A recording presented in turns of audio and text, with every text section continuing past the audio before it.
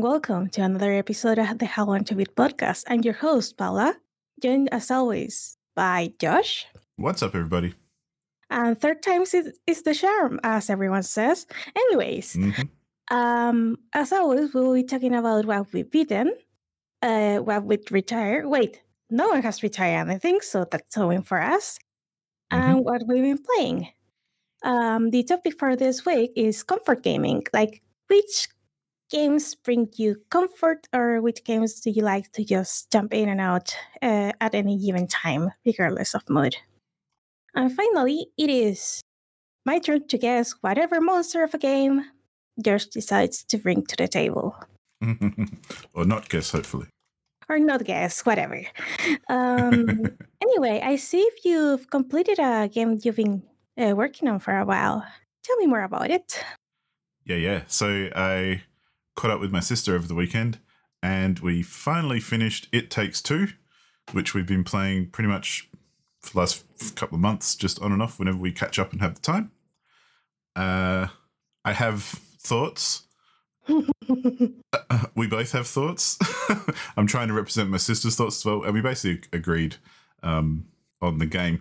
We loved all the gameplay, much like I would expect in A Way Out or other games by the developer. Like, I love Brothers Tales Two Sons, even though that wasn't a co-op, but kind of a single-player co-op. But this one, the gameplay is outstanding. Love the way that they get you to work together in different ways and constantly give you different things to do, and you have to think differently about how you're working together.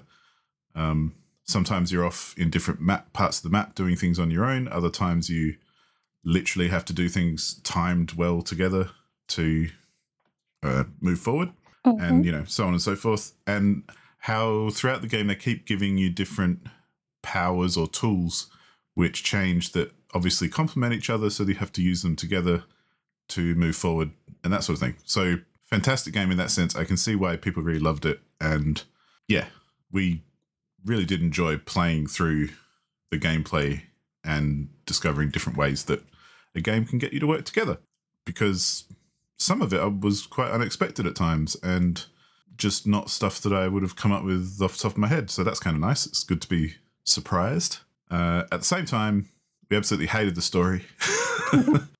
Didn't like the main characters, and I'm always a big supporter of, you don't have to like characters for it to be good. But I just didn't like these characters, and I didn't like the ending, and it all just seemed a bit, I don't know, they just seem like jerks.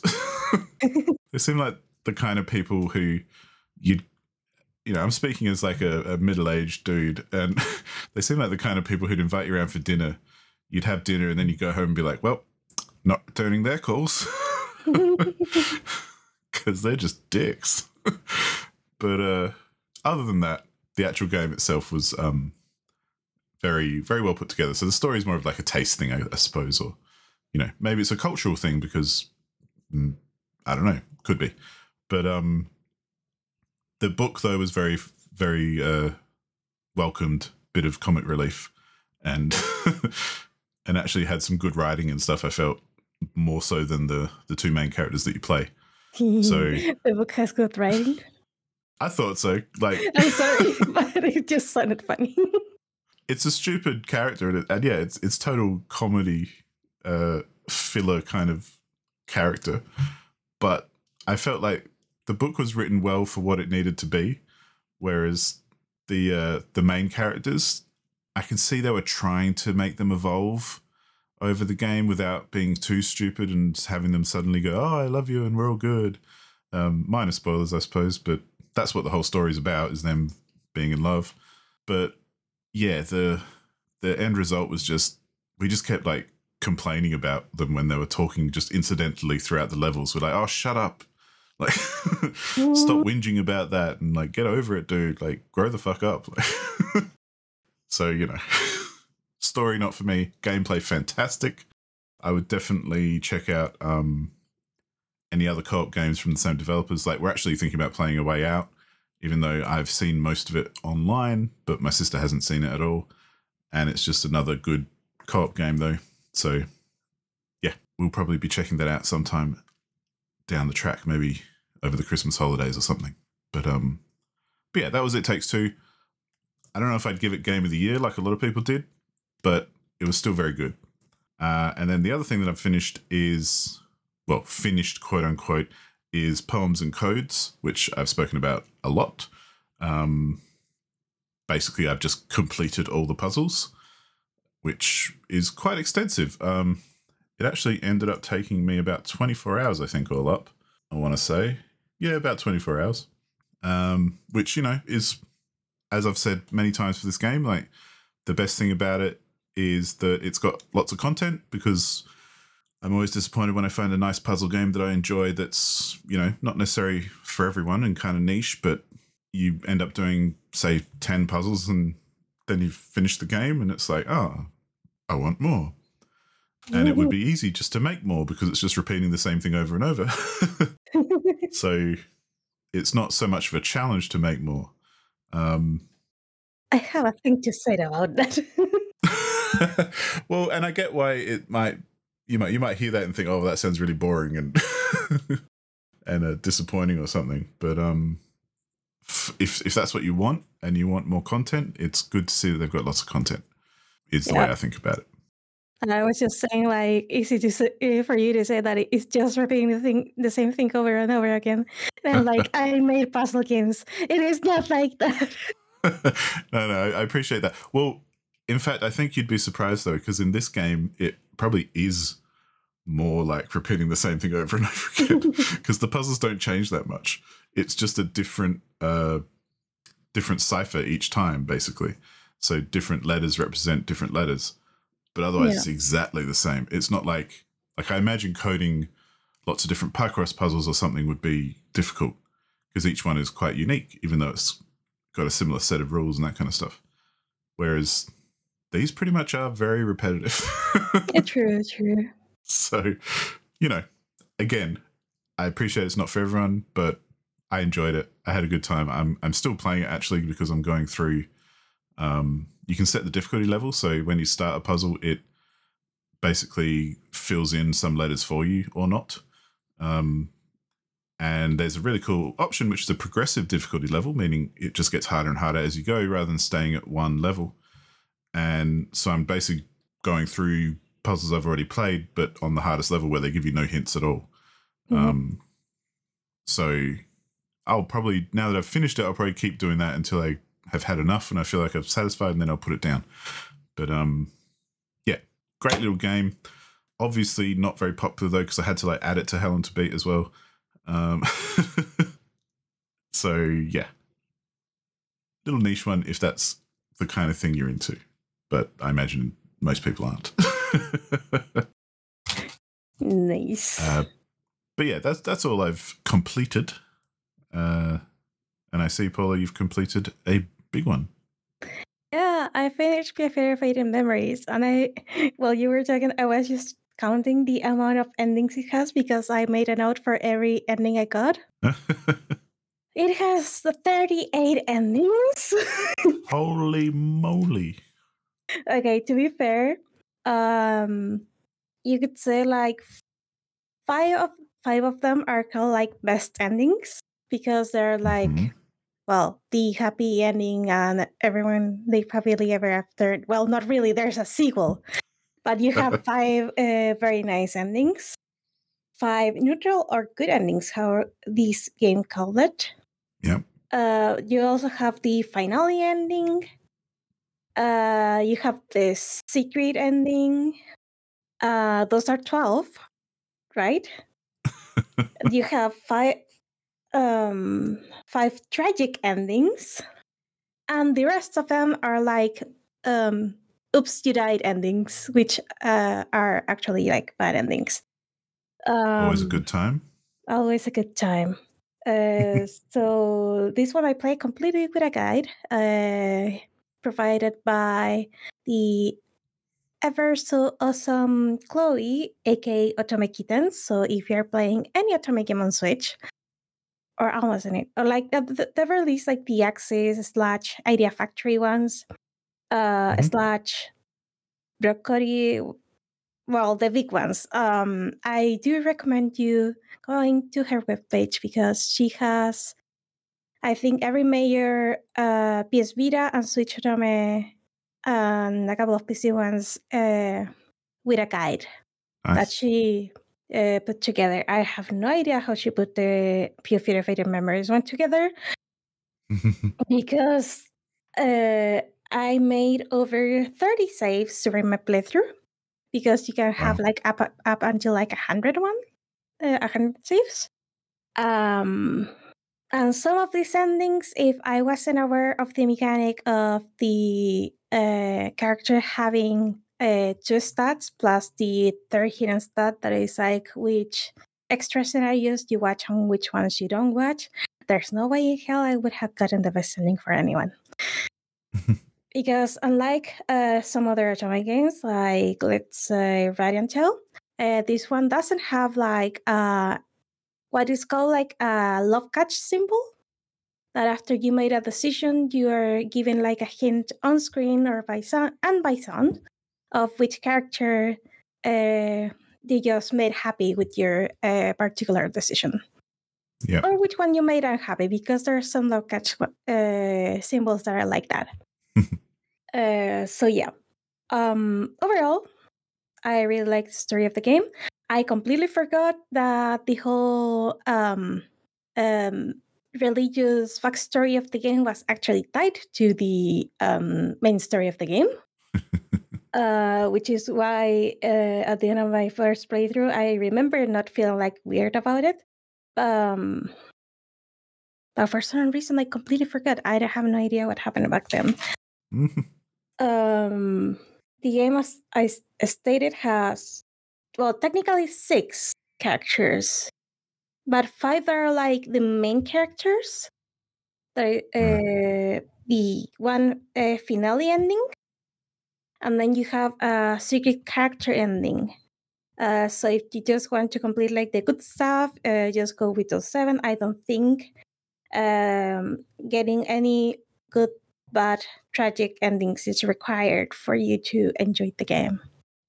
There are people saying otherwise, that one of the bad endings is actually required to fully understand the story. I call bullshit because it is actually quite heavily hint the thing you kind of like get confirmed through that one tragic ending. The game can be brutal. It's not for the faint of heart. That's the one thing that I would totally tell people who want to play it. But if you're into the mafia / noir / action-packed visual novel kind of stuff, you'll get that there and then some. Because like I feel like it is very, very, very well written. Like it does have like a couple of foreshadowings like throughout the story. And then everything makes sense, which is always nice in a visual novel. Because you are here for the story pretty much, or for the pretty boys or pretty girls, I don't judge. Or both. Yeah. So yeah. I guess my ranking for the overall game, like for the characters and for the story. For the characters, I guess it would be something like, oh my god, if like from best to worst is like Dante, Gilbert, young Nicola, Orlok, and Sigurd. As for the writing, I guess it's something more like I didn't think this through before coming here. I am an idiot. But for the writing, I think finale route is like Gilbert finale, Dante, young Dante, Nicola, Orlok, and Secret. That is my ranking. Cool. I just talked gibberish to you. I'm sorry. That's all right. But yeah, I really enjoy the game, and sometimes it happens when there's like one canon route that I'm not always a big fan of it. For this one, I guess like the intended route is like the finale route, and I enjoy it through and through. So yeah, cool. That's the one game I finished. It took me 30 something hours. With all those endings, I'd imagine. Yep. I swear I died more than Krillin in Dragon Ball Z, but anyway. But that is everything I played. Yeah. What have you been playing? Just to take a quick break before I just run my mouth again. Yeah, I mean, I've started a couple of games, but I haven't actually got too far in them. For anyone playing along, I did mention a game that I played the demo of during Steam Next Fest, a game called Looks Good, which has since been released. Nice. It's very much like A Little to the Left, if anyone's played that game, where you're basically, I guess it's a puzzle game, where you've got on the screen, you might have a number of pens and you can sort them into different categories like color order or height or something. And then you get a nice ding and it goes, yes, you've cleaned it up nicely. And that kind of thing. The cool thing about it Looks Good, though, which I don't think I mentioned when I was talking about the demo because I was ripping through it, but it's basically they've got a whole bunch of different artists to work on the game. So the levels that are in the game are in different chapters, and the chapters are basically books, and each book contains a different artist's work. So there's, from the menu, you start off by selecting a book, and there's something, I want to guess there's maybe like 8 or 9 books, and in each book there's a number of pages which are basically the puzzles done in the art style of that artist. So it changes quite a lot throughout each book as far as what it looks like and, you know, how different things are interpreted. But the gameplay is still much the same. You're still like organizing things and making things look good. Even it can be down to just like one of them was just a whole pile of different sized seed packets that you kind of put nicely into a grid together. One of them was just cleaning off a whole bunch of like pencil shavings and stuff from the page. And you've got like a little vacuum dude that you move around to clean up. So, you know, it's very, it kind of goes into our topic as well, because it's a nice little comforty game. Like it makes you feel good and just makes you go, yeah, that's nice. And that looks good. So it's not, I haven't got far enough to know if it really gets super in-depth or tricky or challenging at all. If it's anything like A Little to the Left, I kind of imagine it won't, because as much as I enjoyed A Little to the Left, it was pretty straightforward and fairly easy to get through. It's not the point of the game is not to be challenged so much. It's more of a pleasant, nice, meditative almost experience. So I'm enjoying that because I like those sorts of games. I've also started Rusty Lake Hotel, which I've mentioned before, that I'm going through the Rusty Lake games. And this was the next game to play according to the developer. And I'm loving it so far, but just because it's like bigger and better Cube Escape. You can tell it's got its own story going on and everything. And it's a lot of fun because there is more obvious story. It's not quite as abstract, at least not yet anyway. I don't like to expect anything in these games because I think that's stupid. You're probably going to be wrong if you expect anything. But it's still as disturbing though. Like I've kind of completed the first goal. Well, without spoiling anything, you're making meals for guests, and I've completed the first meal. At least that's what I'm doing so far. So that's a nice way of putting it. And it's really cool. I love the art. I love the presentation and the tone and how it is a bit fucked up and everything, but it's still a straight up puzzle game, and there's lots of exploration and discovery. And it's kind of like the opposite, I guess, of a puzzle game like Poems and Codes, which is pretty straightforward and repetitive. This is like, who knows? You just kind of feel your way through and hope that you get to a result. But when you do, it makes sense and you kind of go, oh yeah, I know how I got here. So that's kind of good. It makes sense in its own fuck up little way. Yeah. But I like that kind of thing. Not gonna. I mean, I like it too, but not gonna lie. I'd rather this than a story that makes complete sense and is a bit boring.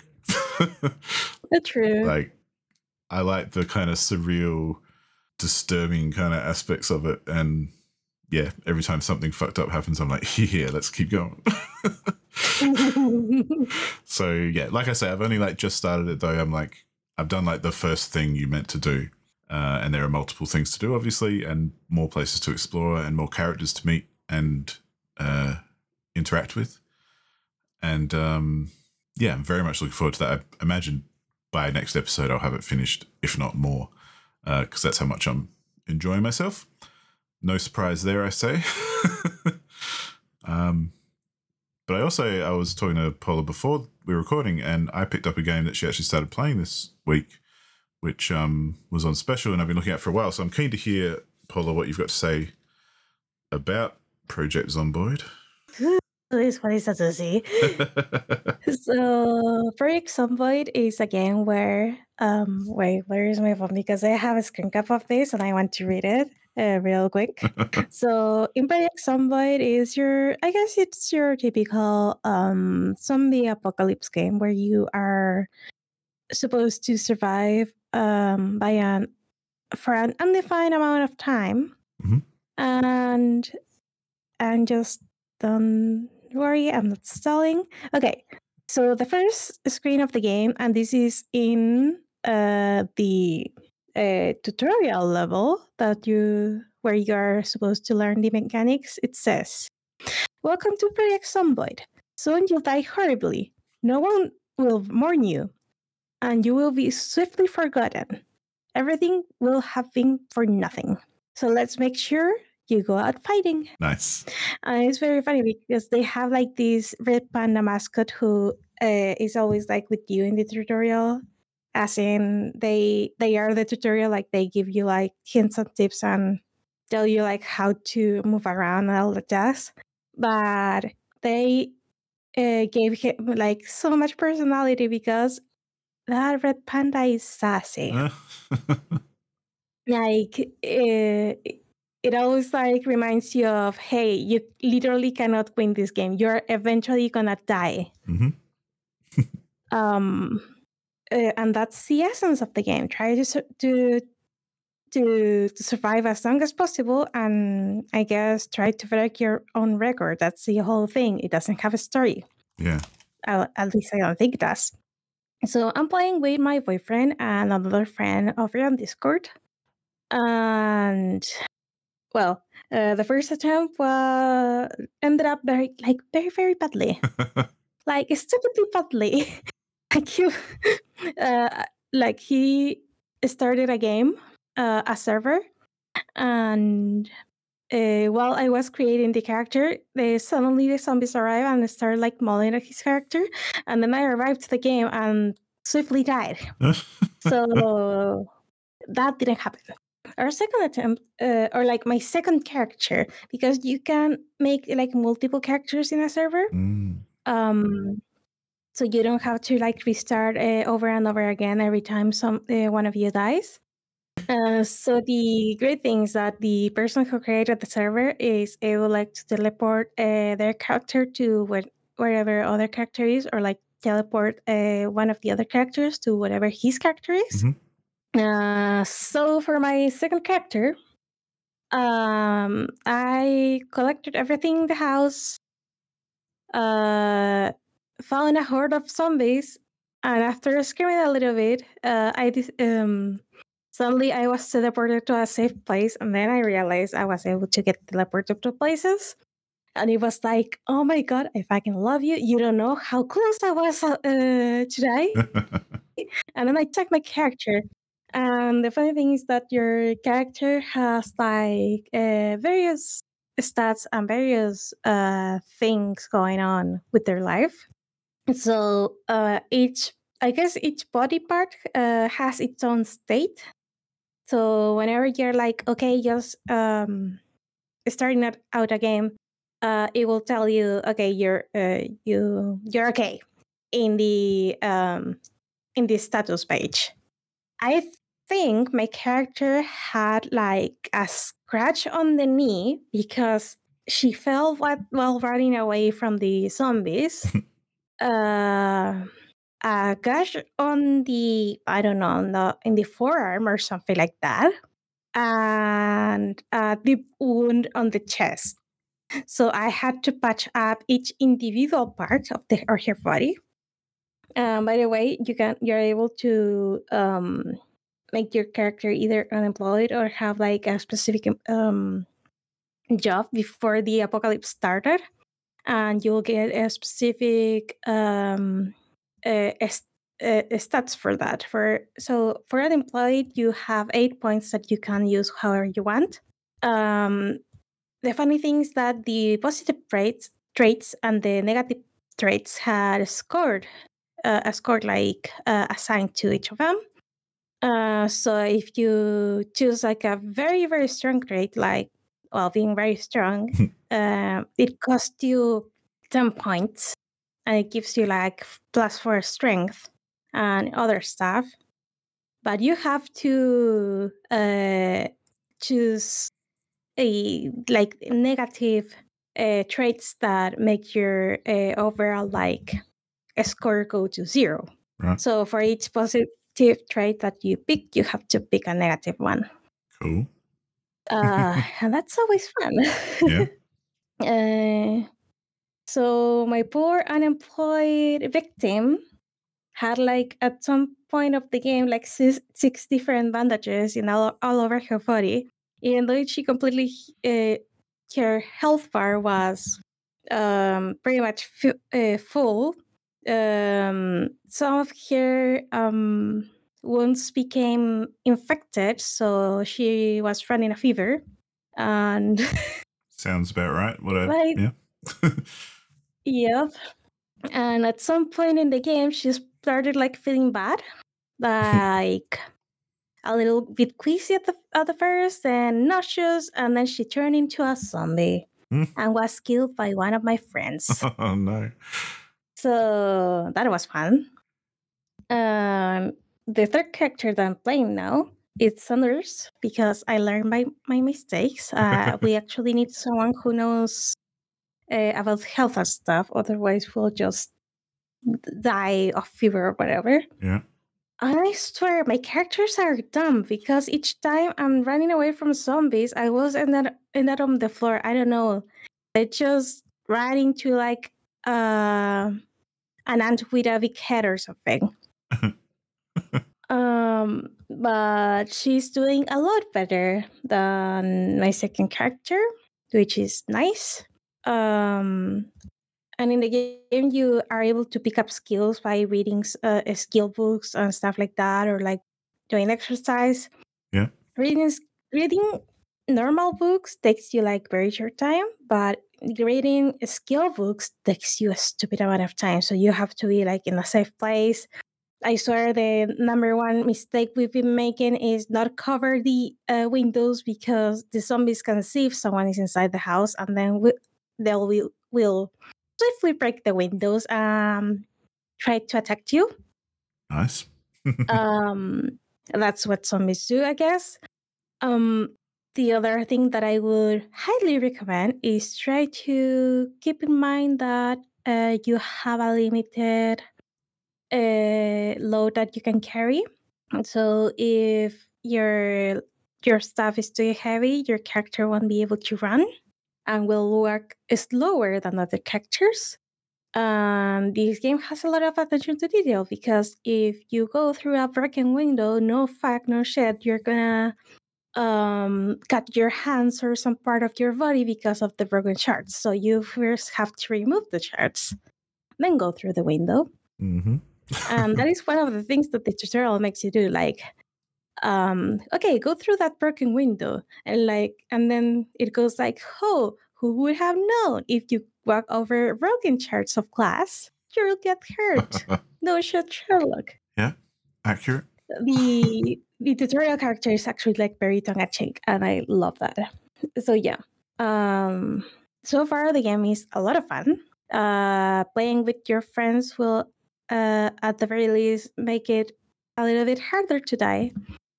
sometimes, unless you're bitten by a zombie and you slowly transform into one. And the other thing is that there's a lot of things you can do in the game. Yeah. We've only scratched the surface. So I totally recommend this game to play with your friends. Don't be a masochist. Don't play it alone. Because you'll have a very, very bad time. So yeah. Which is precisely what I'm going to be doing one day. Just trying it alone. Good luck, soldier. I do not envy you. One thing I am curious about, though, is this game has been in early access for like 10 years. So I've seen, I'm quite familiar with the game because I've seen lots of it online and stuff, but actually playing it, does it feel old or does it actually feel like current and good? I don't know, the controls feel good. The only one thing that I would be a little nitpicky about is the way you attack. Because you have to press the right the mouse button, the right click. Yep. You have to right click, or like hold the right button of the mouse. There's a little bar that will show up that lines up with the floor, so you're able to aim that way. So, for example, if there's a zombie in the floor and it's trying to get up, you can just line it with the zombie head and just good riddance. And I love it. Nice. So the thing is that I don't feel it works as well when the zombie is standing. Right. But so if you're using like a short weapon, you'll probably get bitten, I think. But other than that, like the movement feels good. I guess the control scheme feels good enough. Yep. And it's not like I'm fighting with the controls to play. So cool. I think that's a win. Yeah, that's good to know. I look forward to being horribly killed over and over on my own. Oh my god, we should probably at some point extreme trying to beat this game. Or like not beat this game because it's unbeatable, but Yeah. It'll be fun. Yeah, that would be terrific. Though you have to host the game because hosting the game takes so much of computer power because it is hosted in your computer. Nice. My computer only has 8 gigabytes, and my boyfriend was like, "Hey, you can host the game." No, I can't. No, try it. The computer almost imploded on itself. So I do recommend hosting the game with at least 16 gigabytes on your RAM. Cool. Anyway, the other game that I'm playing, well, if you thought you were safe from Pure Fury and you wouldn't have to listen to me ramble about Mafia Boys, you're that wrong because Pure Fury has a sequel in English called Pure Fury Episodio 1926. I probably should look for the Italian way to say that year so I can flex them on the next episode and make it sound more Italian. But that date's not today, so whatever. So in the Atomic game world, and I guess in the Galgate too, but anyway, there's a term called fan disc. Right. A fan disc is kind of like a sequel to the game, but not really. It's more like a collection of either short stories in an alternative universe, extra routes, and or continuations to the routes you already went through in the base game. And usually it is focused more like on the happily ever after rather than give you like a new story and a lot of drama, unless they're like expanding on another character that was introduced in the previous game. Like it's the case with the Could Realize fan disc where you meet a character called Sherlock Holmes, not related at all to Sherlock Holmes, but anyway. And he doesn't have like a route in the main game, but he gets a route in the second game. And then you have like the after stories for the main 5, and you have like an extra story that is obviously will have like a happy ending, and in the fan disc is usually like the focus is just to give some fan service to the player rather than give them trouble. I'm gonna say. Yep.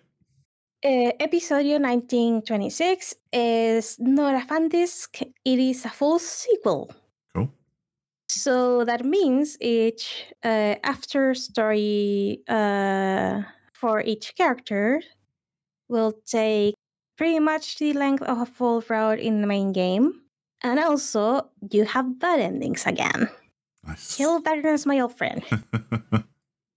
And that's pretty much all I know about Episodio 1926. And things can go wrong really quick. I'm just gonna tell you that. So it's more like a story-focused game with romance and sprinkle between, because obviously it's an otome game, so it has to have romance. Right on. But so this one is tricky because if you want more pure fairy, you'll get more pure fairy. But if you want like more fluffy pure fairy, or like a story that is just silly and cute, yeah, you're not gonna get that here. So right now, exploring through the menu, you're able to go through what is called the Episodio Burlone, which is pretty much like a straight sequel for one of the, like each one of the 6 routes of the game. So you can pick like which story you want to see first. So you have 6 story Burlone and one that is called Alternativa, which I guess is the it's like the story after the grand finale ending of the game. Okay, cool.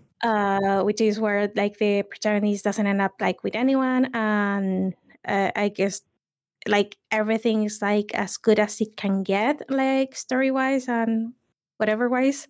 An Alternativa, I don't have an idea of what they're gonna do on Alternativa because I'm not there yet.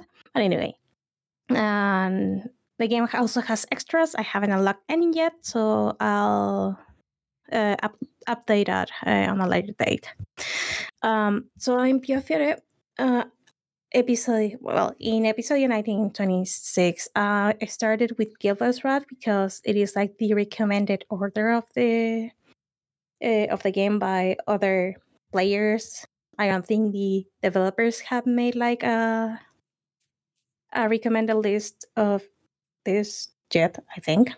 So after Gilbert's route, like where all the mafias like banded together, and I think only one character died in the previous chapter of this route. Things start going south really quick because there's a plethora of new characters that will cause trouble. Nice. And if Yang from Pio Fiore Faded Memories was probably the worst character in the sense of they're crazy and they will do whatever to attain their goals, well, he's an adorable fluffy bunny compared to another guy from the Chinese mafia called Jan. So we're up against the Chinese mafia, the Louis Van Fee. So that's gonna be fun. There's also like characters from Gilbert's Bus showing up. There's a mysterious character that is again like following a specific character to kill them, but I don't know who the fuck they are.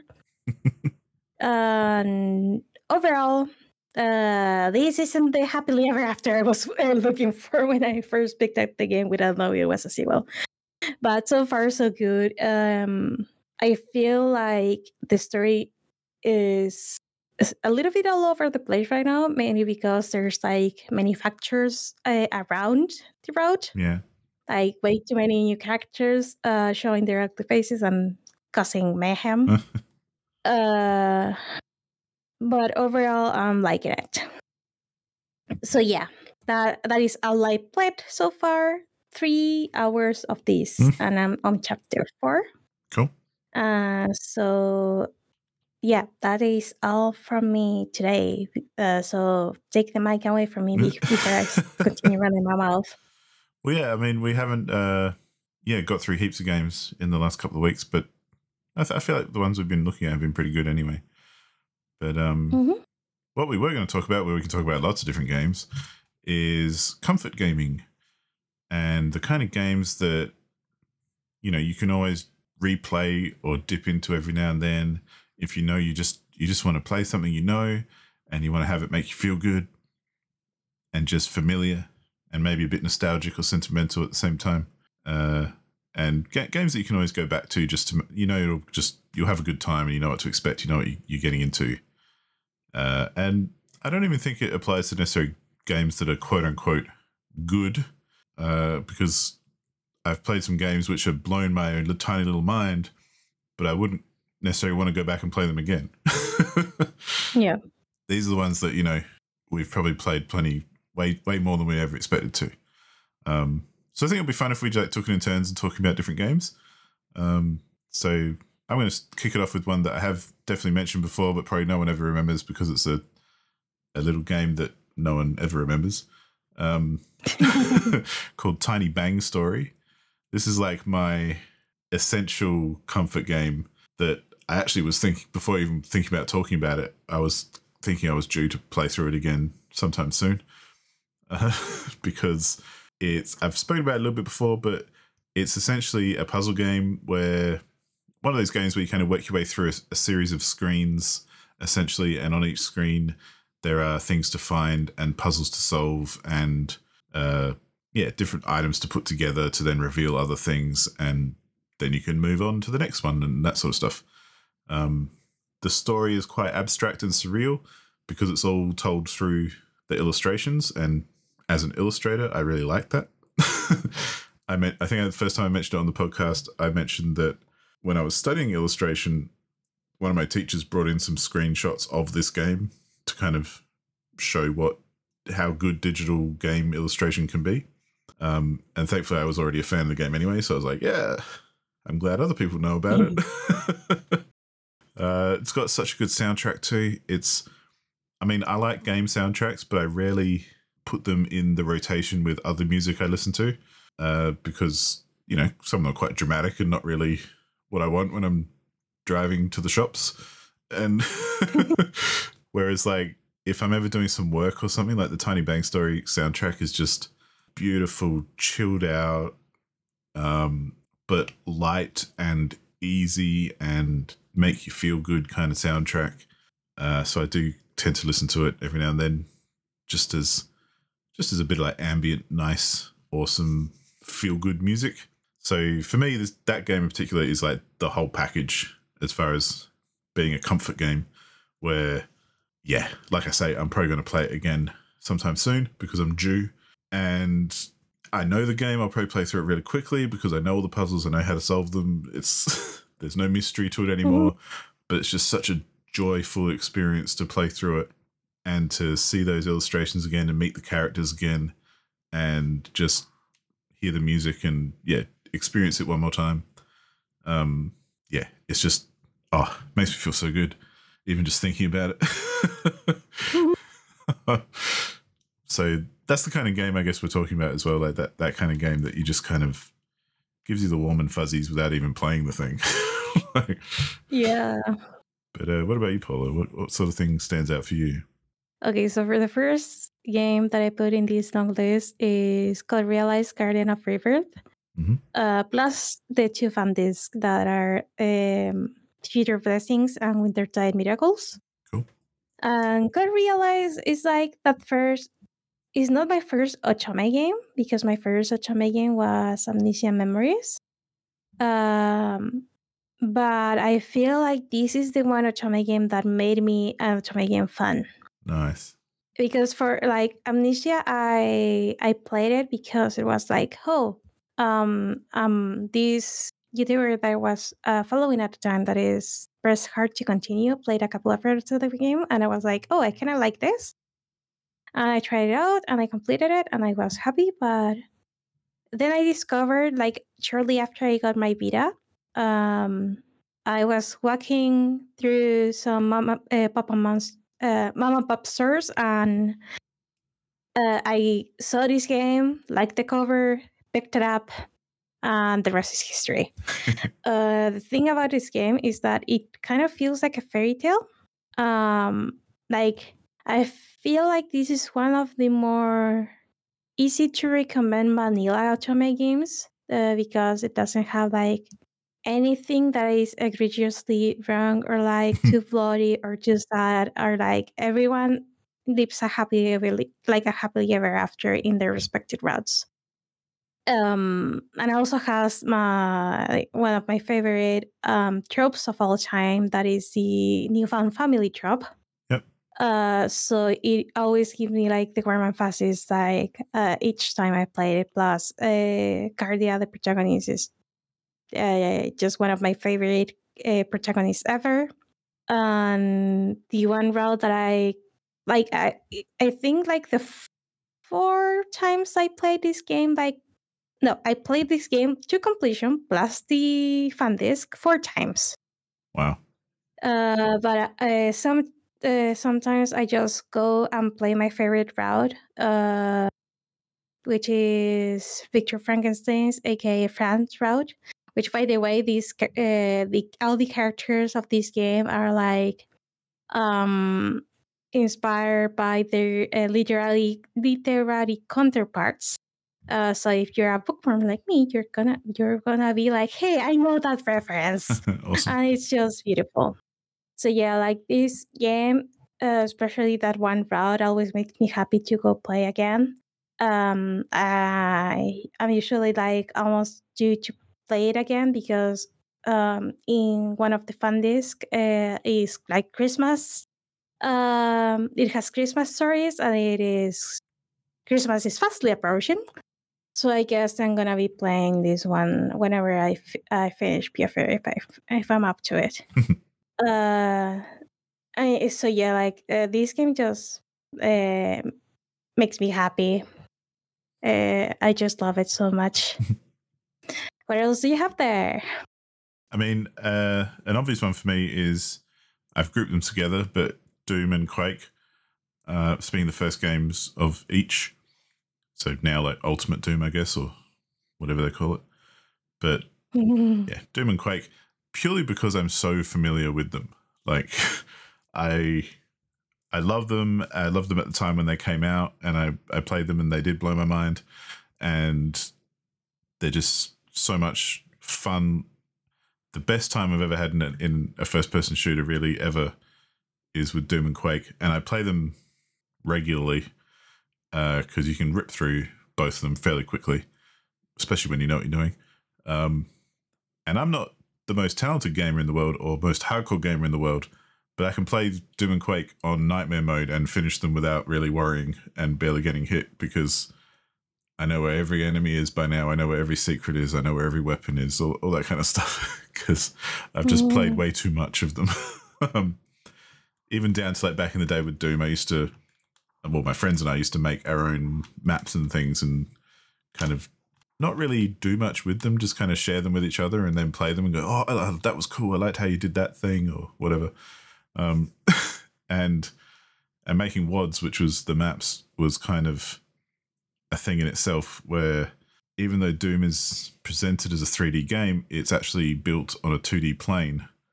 So yeah, you'll notice in Doom there's no rooms on top of each other, and there's no spaces on top of each other. It's all just blocks of different heights that you can kind of get to or not. Whereas in Quake, obviously, it's proper 3D.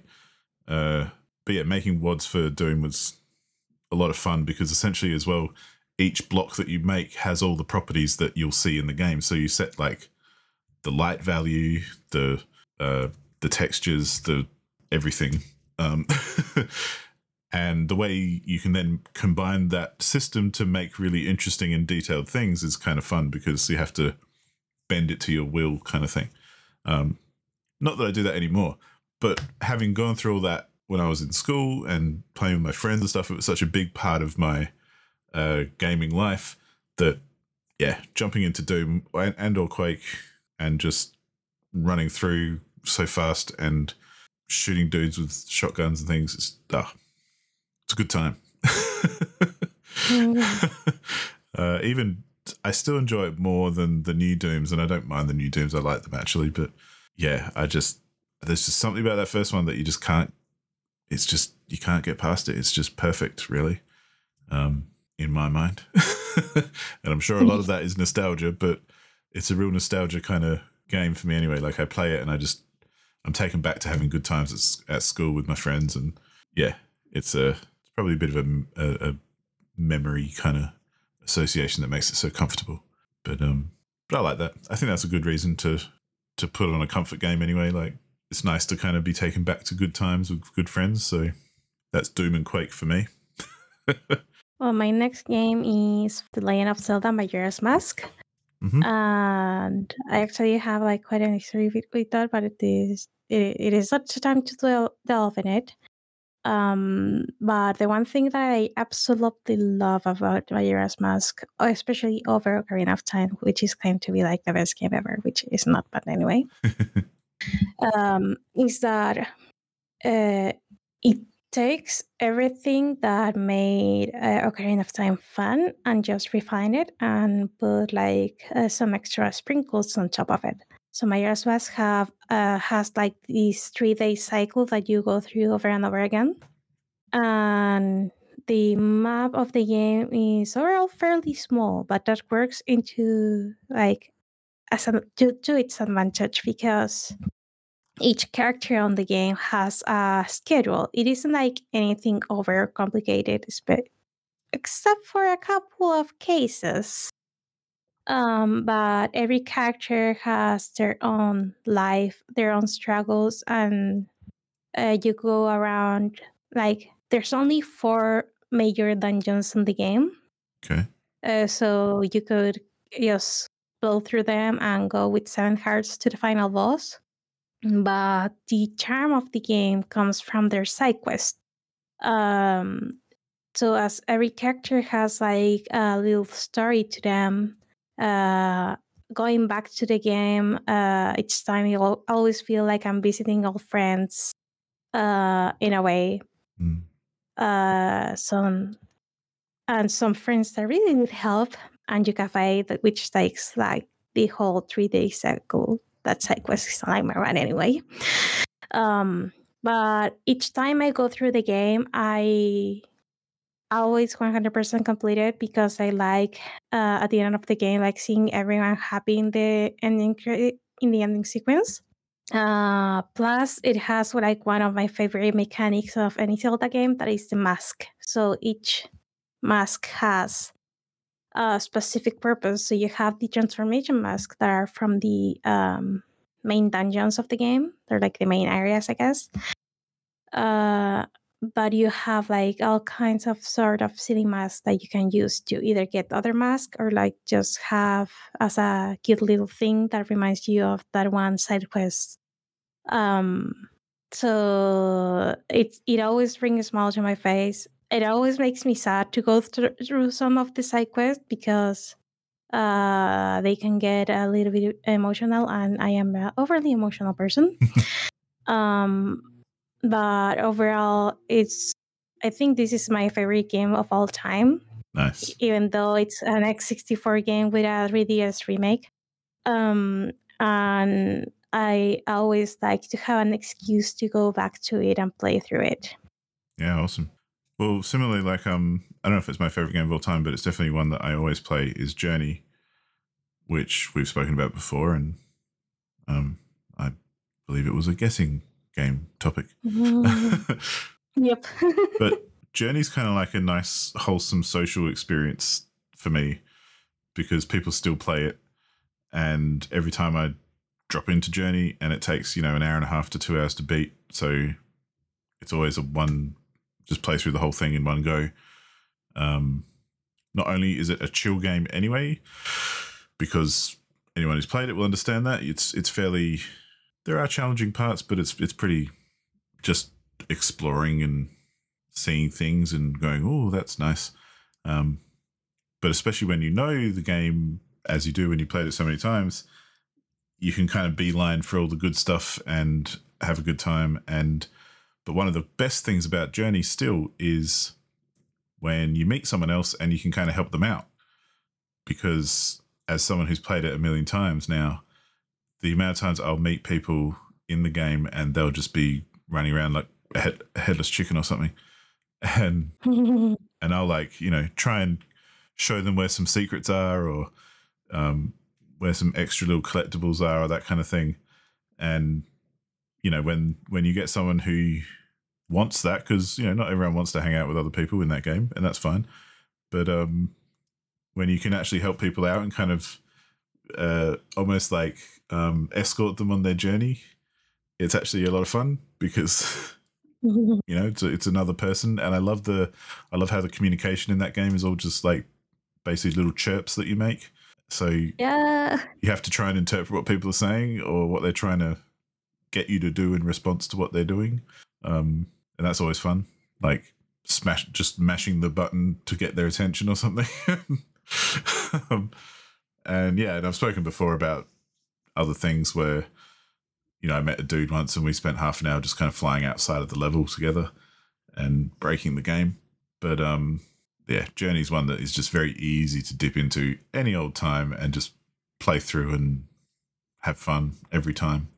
It's a very meditative, kind of calming game. So I always feel good after that. But yeah, I haven't heard of this other one you've listed there, Paula.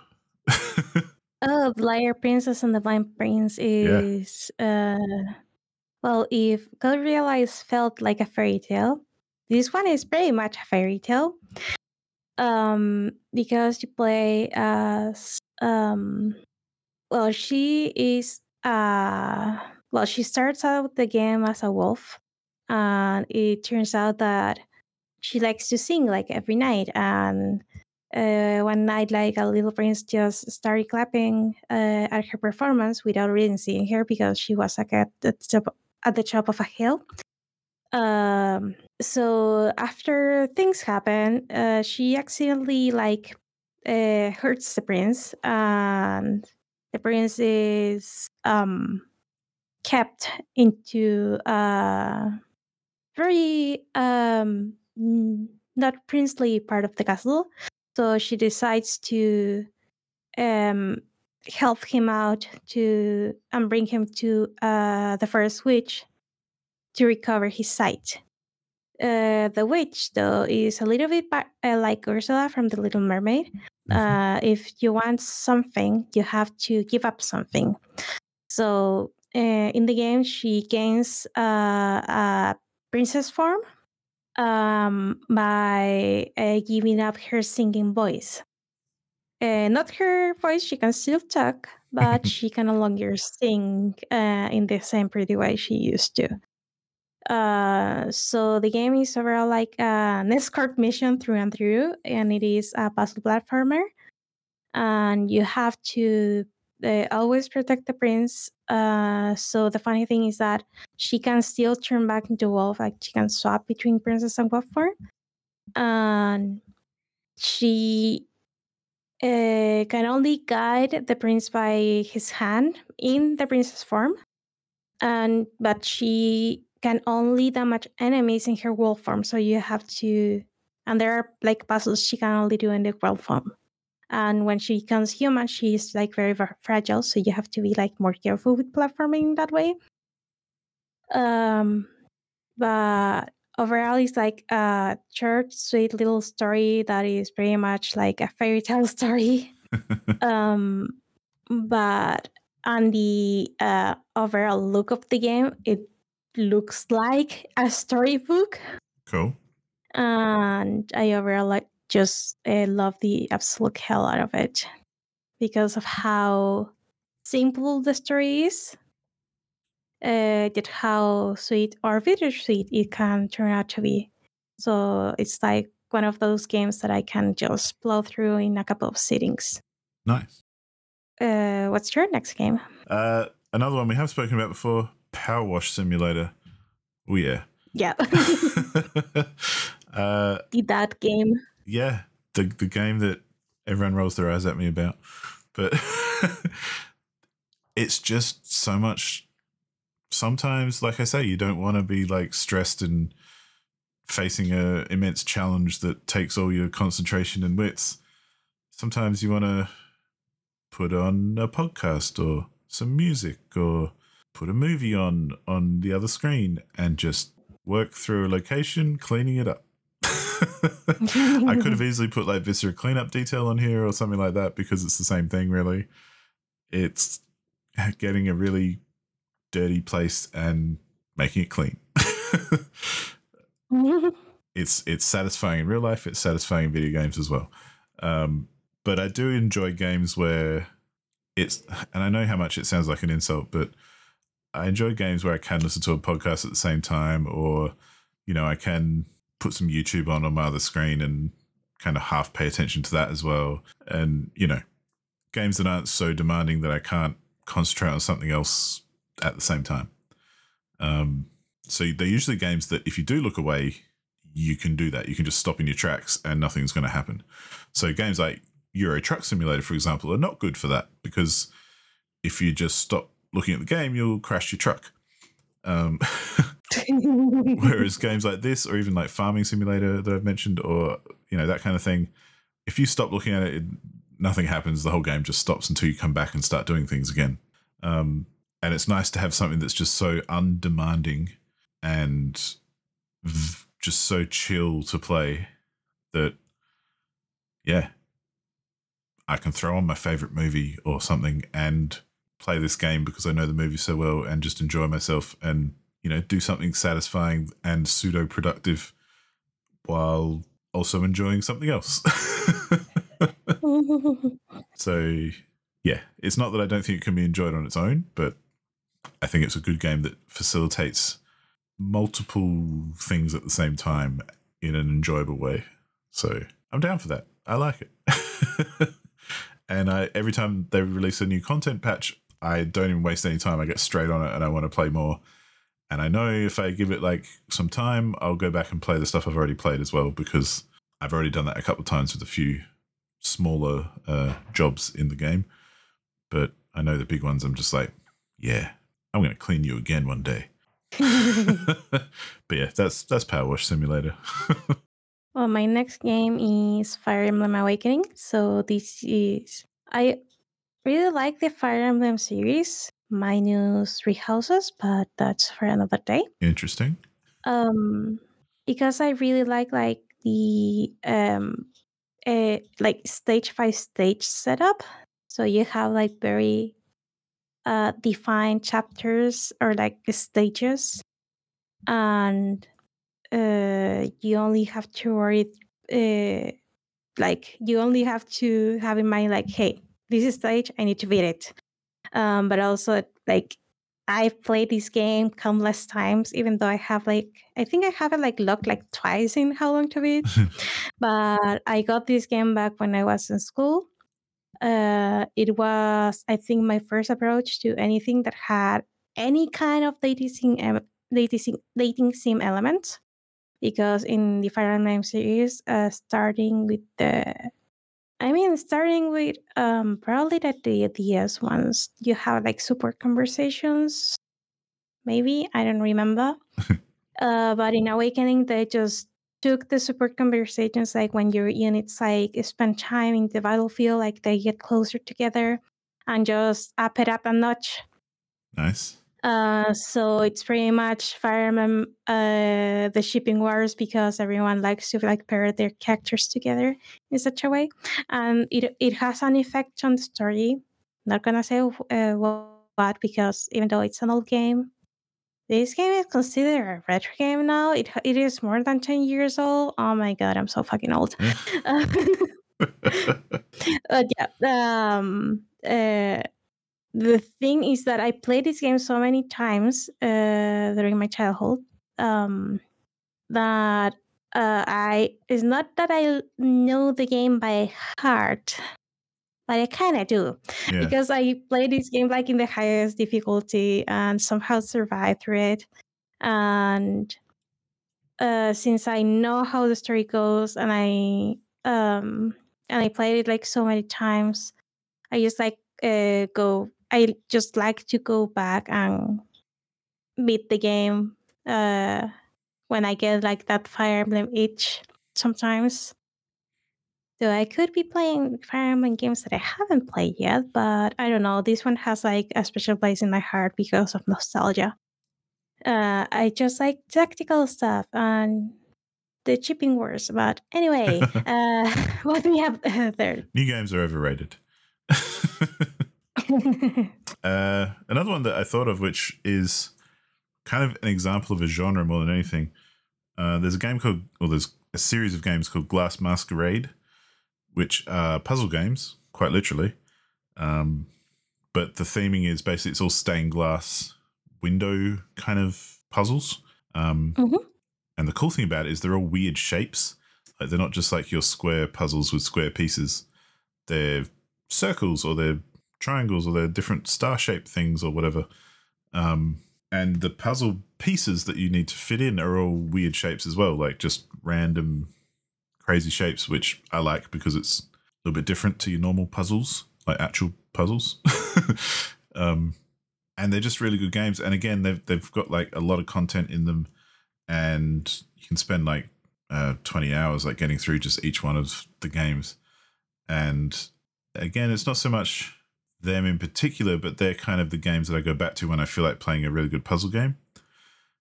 And puzzle games are kind of obviously something I enjoy playing, but obviously the downside to a lot of puzzle games is once you've played them, you know the answers to the puzzles, and repeating it is kind of pointless because half the fun is figuring out the puzzles. But because these are literally puzzles, and between games you kind of forget where all the pieces go because I don't know, I'm not that smart. Playing them again is like playing them new again, so you know it's good times in that sense. And these are the kind of games where I can kind of lose time, and if I wanted to kill 2 hours in a way that felt like 10 minutes, this would be the kind of game I'd play, because you just get so focused in on concentrating and, you know, trying to figure out where everything fits and all that kind of stuff that, yeah, your internal clock kind of gets thrown out and you end up just kind of going, oh, look at that, I've been playing for way too long. So yeah, and lots of different puzzle games are like that. And I guess the Tiny Bang Story is kind of a good example of that as well. Like that's essentially a puzzle game if you think about it, but there's a lot more to it as well. But yeah, Glass Masquerade, great puzzle games. Definitely recommend. Again, nice soundtrack, nice art, all those things that kind of make me feel nice and comfy because none of it is off-putting. Whereas some other puzzle games I've played, they could do with less extras and just stick to the puzzles. But maybe that's another time topic. But what else you got? I got here what can be called like the universal comfort game of all, that is a short hike. They threw this game on my list of comfort games, and the only one who can beat it in like an hour or less than an hour. So it's a game where you can just explore an island and then eventually get to the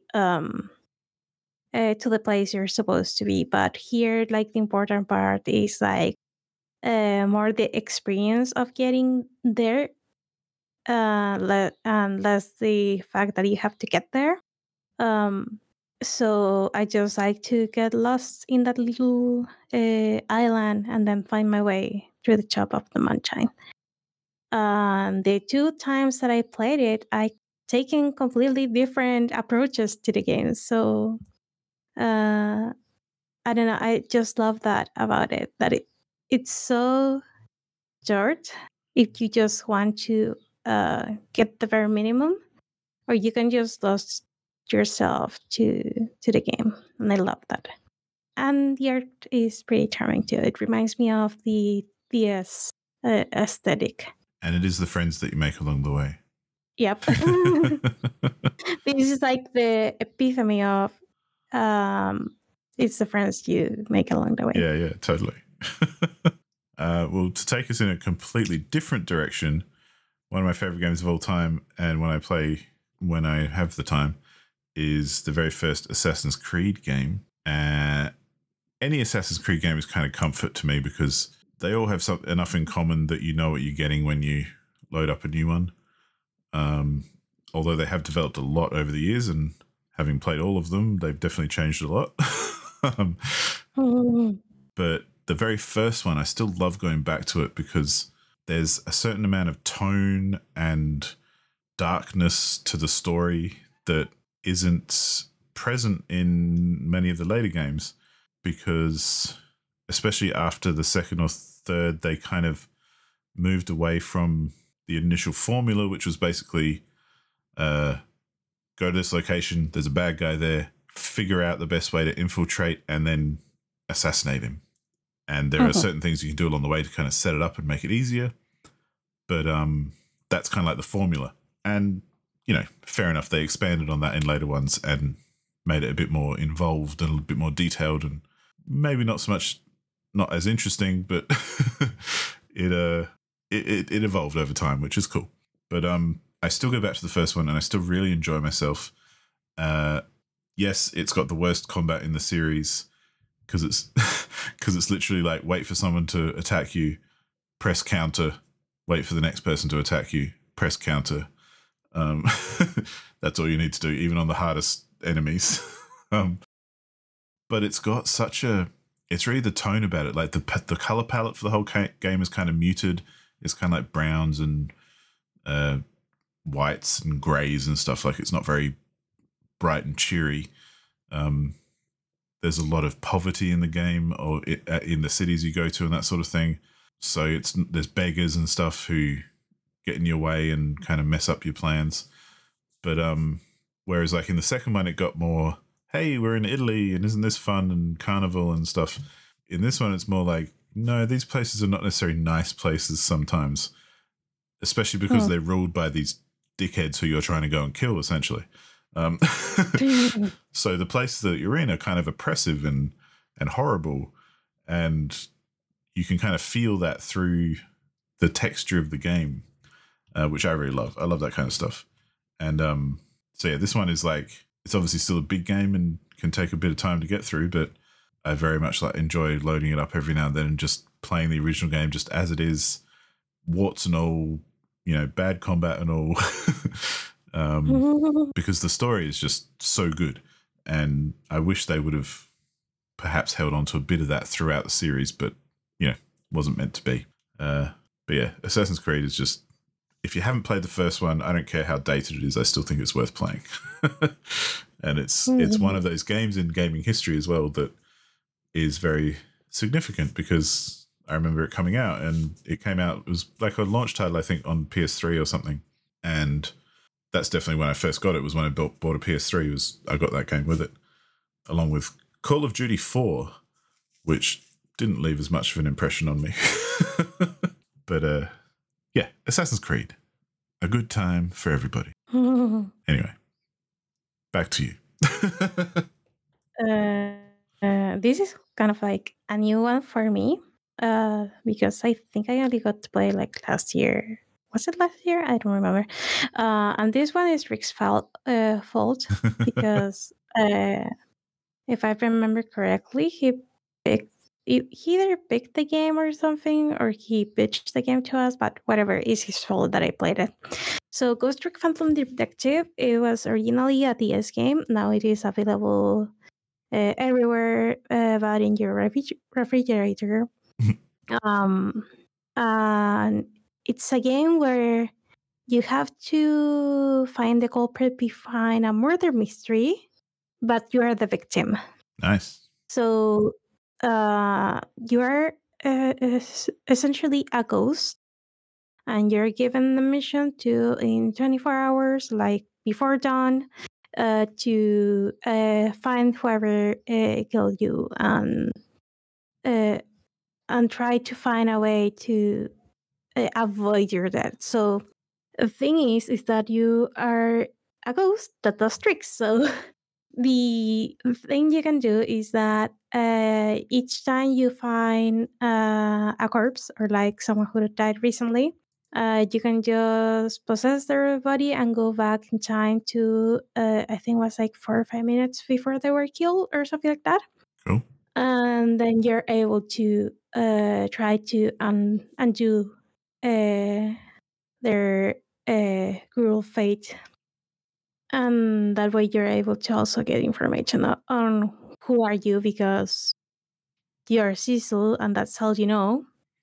And also like how you really passed away at the beginning of the game. The game itself is, I think, it was directed by the original Ace Attorney director, or like was made by the original Ace Attorney team. Which, by the way, I really like those games. I hope they make eventually the 7th main entry of the game of the series, of the mainline series. I mean, yeah. But Ghost Trick has that, I guess, Ace Attorney charm to their characters. Some of them are like quite silly, and some situations are a little bit out there.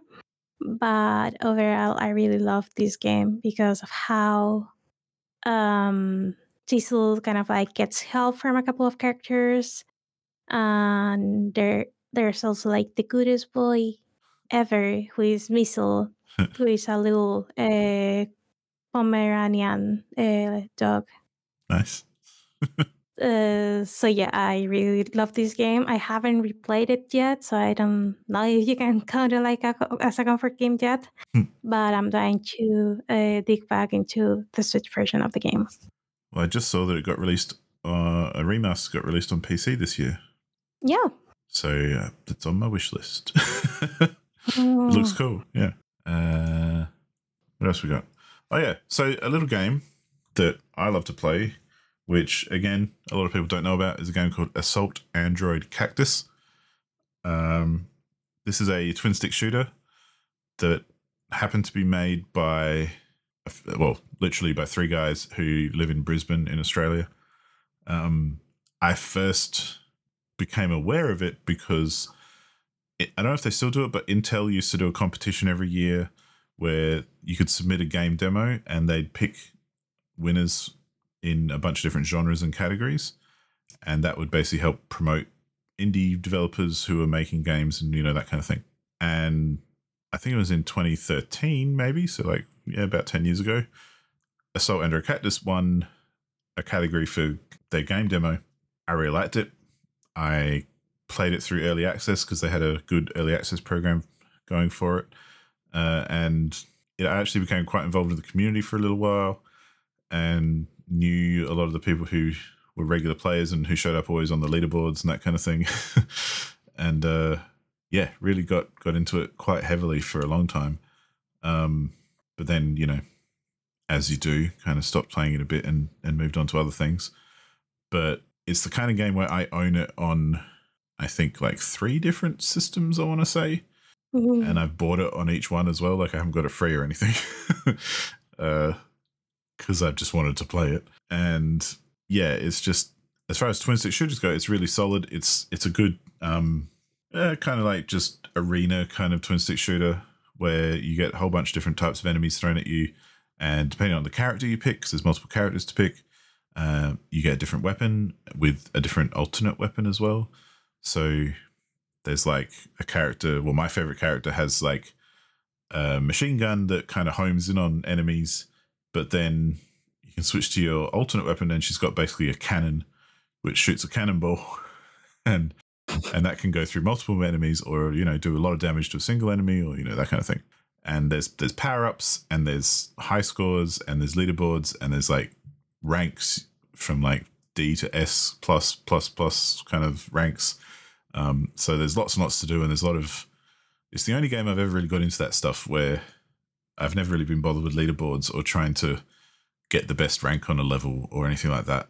Whereas for some reason, this game just hooked me enough that I've got right into it and was never the best at it. Like, there's a lot of levels and bosses that I wasn't able to get really high scores on, but most of the game I did all right with. And it's the only game I've ever submitted a speedrun time to speedrun.com, because I'm not the fastest, but I got to the point where I could basically get through the entire game in just under an hour, which is kind of the starting point of speedrunning the game.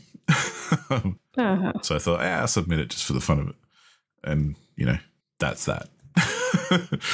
But yeah, that's the Salt Andrew Cactus. It's the same developers actually who made the game Unpacking, which you might know of. Oh yeah. The guy, I think his name's Tim Dawson, is the programmer for Assault Android Cactus, and I think the programmer for Unpacking, because he and his wife made the game Unpacking. I say wife, I should say partner. I'm not sure if they're married, but whatever. So the two of them made Unpacking, and it's by the same developer. Like, it's under their same developer banner. Even though there's a couple of other guys who worked on Assault Android Cactus as well, plus a composer, and blah, blah, blah. Really cool guys as well. Like, part of being part of the community is talking to the devs on Twitter or on YouTube or whatever, and yeah, they're really good guys who are invested in their game and their community, and it's just nice to have that kind of feedback as well when you're playing a little game that other people perhaps don't pay attention to. So it's very warm and fuzzy in that sense because of the community aspect of it for me. Like, the even now when I load up, and they've got like a daily challenge that you can do every day, and even now when I load up and put a time on the leaderboard for the daily challenge, I recognize other player names who are on the leaderboard. So that's kind of nice, because it's just nice to be part of a community, really, because we're humans and that's what we do.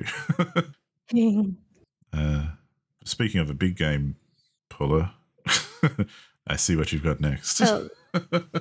Yeah, so I should specify that this is only for the main series of Pokemon. Yeah. And that is whenever I'm not doing masochistic shit, like doing Nuzlocke, which is one kind of challenge run, which can really break either your heart, your mind, or your patience at some point.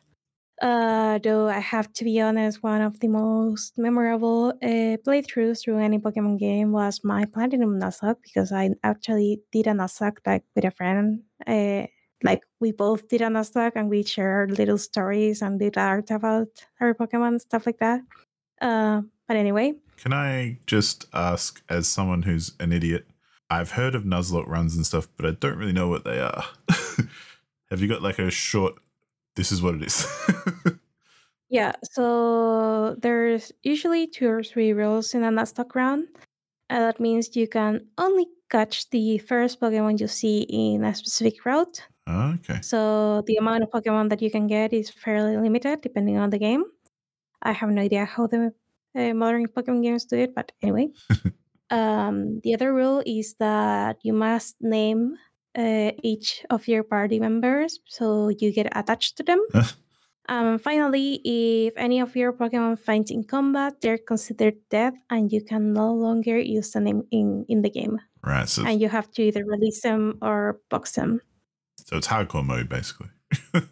Pretty much. Cool. Well, that makes sense. So usually Pokemon is like a fairly easy game. Like, I don't feel like you have to know every mechanic of the game to go through it. As like with other RPGs, especially like the Persona and the Shin Megami Tensei series, if you don't use buff, debuff, status, moves, and stuff like that, you're dead, pretty much. As with Pokemon, you like the story is like nothing grandiose. You're just start your journey, beat the bad guys, become the champion. That's the formula for pretty much every Pokemon game. Except for the later one. But anyway. But at the end of the day, it's just a game where you can just skip a little bit, pick either your favorite Pokemon ever and just go with that one Pokemon through the entire story, or try to have like your favorite guys on your team and go through the story, or just try to, or like make a stupid challenge like Nuzlocke, or like going with all water types or whatever. So in that regard, each playthrough of Pokemon can be very unique depending on what the person headcanon is going through the game. But at the same time, it's something that you already know how it's going to go. You already know how it's going to end. So it's kind of like comforting in that way. You know, like at the release up until Jan 7, that is Sun and Moon. Well, I guess up until Gen 6, that is like somewhere, but up until Sun and Moon, or like even Sword and Shield, you know exactly the story of the game without even playing the game. And not having that kind of like very haha moment or like surprising stuff. Sometimes is the one thing that you need. And also Pokemon is that one game that I play while listening to a podcast or like watching all anime series and stuff like that. So that is my podcast game. So it's like Power Wash Simulator. Yeah. You don't have to think about it. You just vibe. Unless you're playing a Nuzlocke. But why would you do that? Says the person who has played Nuzlocke before. Nice. Yeah, my final game is one of my favorite games ever, and one that I think is one of the greatest games ever made, period. And I plan to subject everyone to an entire episode about this one day. But Kane and Lynch Dead Men is one of the greatest games ever made, and it's a pleasure to play again and again, and I have played it a number of times, and its sequel for that matter. But the first one is just chef kiss, brilliant.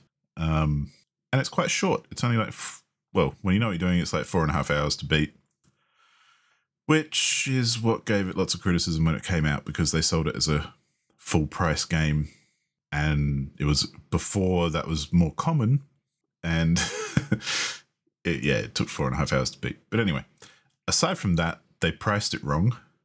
The actual game itself is fantastic, and some of the most amazing kind of third-person shooter gameplay you can kind of play. Unfortunately, the biggest downfall of all of this Kane and Lynch not being so popular thing is that the multiplayer is no longer supported, and the multiplayer was amazing.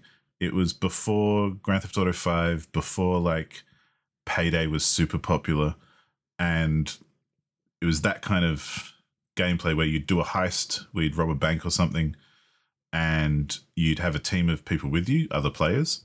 But then there was always that element of double crossing where you had the option of basically at any time turning on your team and taking all the money for yourself. And so it was that kind of like, Joker in the Dark Knight kind of heist where you never knew if someone was going to shoot you in the back of the head, but you kind of needed to work together in parts. But then, especially as you're leaving, you've loaded up the van and you've got all the money in there, and suddenly someone's pointing a gun at you and you're like, oh no. Or you try and get the drop on them and they're like, oh man, I wasn't even going to kill you. And, and yeah, some of the best multiplayer times I've had, hands down. But playing through this game every now and then is just super comfort. And like I say, I could spend hours talking about every little detail about why this game is amazing and why everyone should get educated. Because it is amazing and it is one of the best games ever made. But yeah, I will continue to replay it every now and then and enjoy myself and still be amazed at certain parts, like the disco club level, if anyone is aware, which at the time was mind-blowing technology, because there's basically hundreds and hundreds of people in a club while you're having a shootout with some bad guys in Japan. Just an amazing game. But yeah, very, very comfy. And yeah, I think that there's obviously loads of games that you could mention and go on and on about games that are comfy and make you feel good. But I think those ones that you kind of keep going back to are the ones that really stand out. And yeah, they're the kind of games that just will always have a place. Regardless of the day or like the week or like what is going on through your life. Yeah. It's when you look at your backlog and you go, I could play all these games, but I'm just going to play this other little game that I've played 10 times already. That's so good. Yeah. But yeah, that's basically what we got to think on that one. As always, let us know if you have any comfort games yourself that we maybe didn't mention or you think we'd be interested in. I'd definitely like to hear if anyone else has something that's perhaps not expected even, that'd be good. But now is the time. I hope you got your thinking cap on, Paula, because you might get this first off anyway, like you usually do, so I wouldn't worry too much. But it's time to play our guessing game, where the aim of the game is to guess the game based on comments on the game. And it's Paula's turn this time to be the guessee. And I have a game that I've played, which, you know, is a clue in itself when we compare our backlogs. So, there you go. The first clue that I have for you, there are a number of comments. There's not a huge amount of comments for this particular game, but unfortunately, a lot of them are very, very giveaway. So the first one I'm going to give you is quite detailed, but it might sound a bit generic. So this is for a main story playthrough, of course. This person, what's the average for this game actually? Just out of interest. Yeah, this person was about on par with the time, which I'll, you know, give you a bit later. But their comment was, cool game, good story, only one ending, meaning playing again isn't really worth it. 4 out of 5. Is it Life is Strange? No. A game that has multiple endings and that you and I both played. Yeah.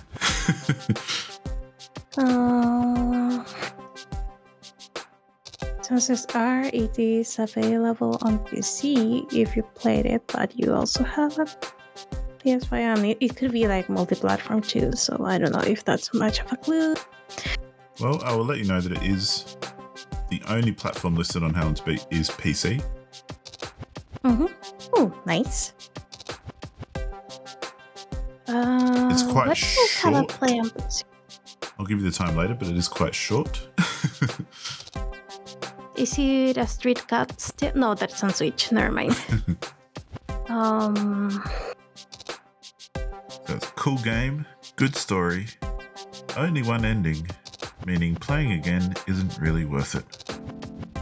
Oh, it has only one ending, probably. And it is fairly short. There's so many comments here I want to give you, but they would give it away so much. There's some good comments for this game, I'll give you that. Yeah, I'm trying to think because I played plenty of PC games. I think that's the most I played from my backlog. Is it The Gardens Between? No. But I have played that as well. There's so little stuff that is PC exclusive now that I think about it. I think even Gardens Between is, I think I played it on PS4 or something. Yeah. Because I'm not a good example. Fair enough, guess though. Is it Behind the Frame? No. Oh fuck, that is on Switch now. I will say this game has become a bit of a classic, although it was released in 2015. Huh. A bit of a classic. Bit of a... What the fuck is this game? I'll expand on that later if you need to. Yeah, give me the second clue. Alright. Let me just grab comments. Okay, so this person, main plus, basically the same time as the first person, but it's a legit main plus because they've said they read the last chapter for fun, read all status messages in each chapter. All status messages? And it might not seem like a big clue, but it is a big clue. Which is a clue in itself. Yeah, I know. I'm trying to think. Well, I will tell you now the first main story time, which is pretty much on par, was 27 minutes. And this main and sides is 30 minutes. but most of the main sides is about an hour. What's the name of this game? If it has story, is some kind of visual novel, isn't it? Maybe, I don't know. Like for it to be like that short, but still have like good story comment. What was the name of the game? Welcome to Guess the Game. The name of the game is Guess the Game. I know, but I've had trouble like remembering if it's a game I think it is, it's something I played on itch.io. Could be, yes. That could be done. I have the picture, but I don't remember the name of the game. Kill me, please. So to expand on it being a bit of a classic, it's one of those games that's kind of become a bit of a like indie darling kind of game. Mm-hmm. Like it's an indie game that got a bit of exposure and a lot of people know about, perhaps more than other indie games. Wait, maybe it's not the game I'm thinking about then. I mean, I guess that's it. That's my perception of it anyway.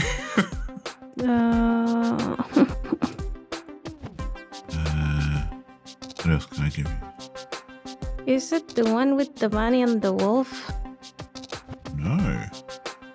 Now I'm interested. Okay. It's definitely been played a lot on Helm's Beat. There's roughly 3,000 completions. There's also a couple of video playthroughs and stuff on the completions page, so you know, it's fairly popular. Oh my god, what is this game?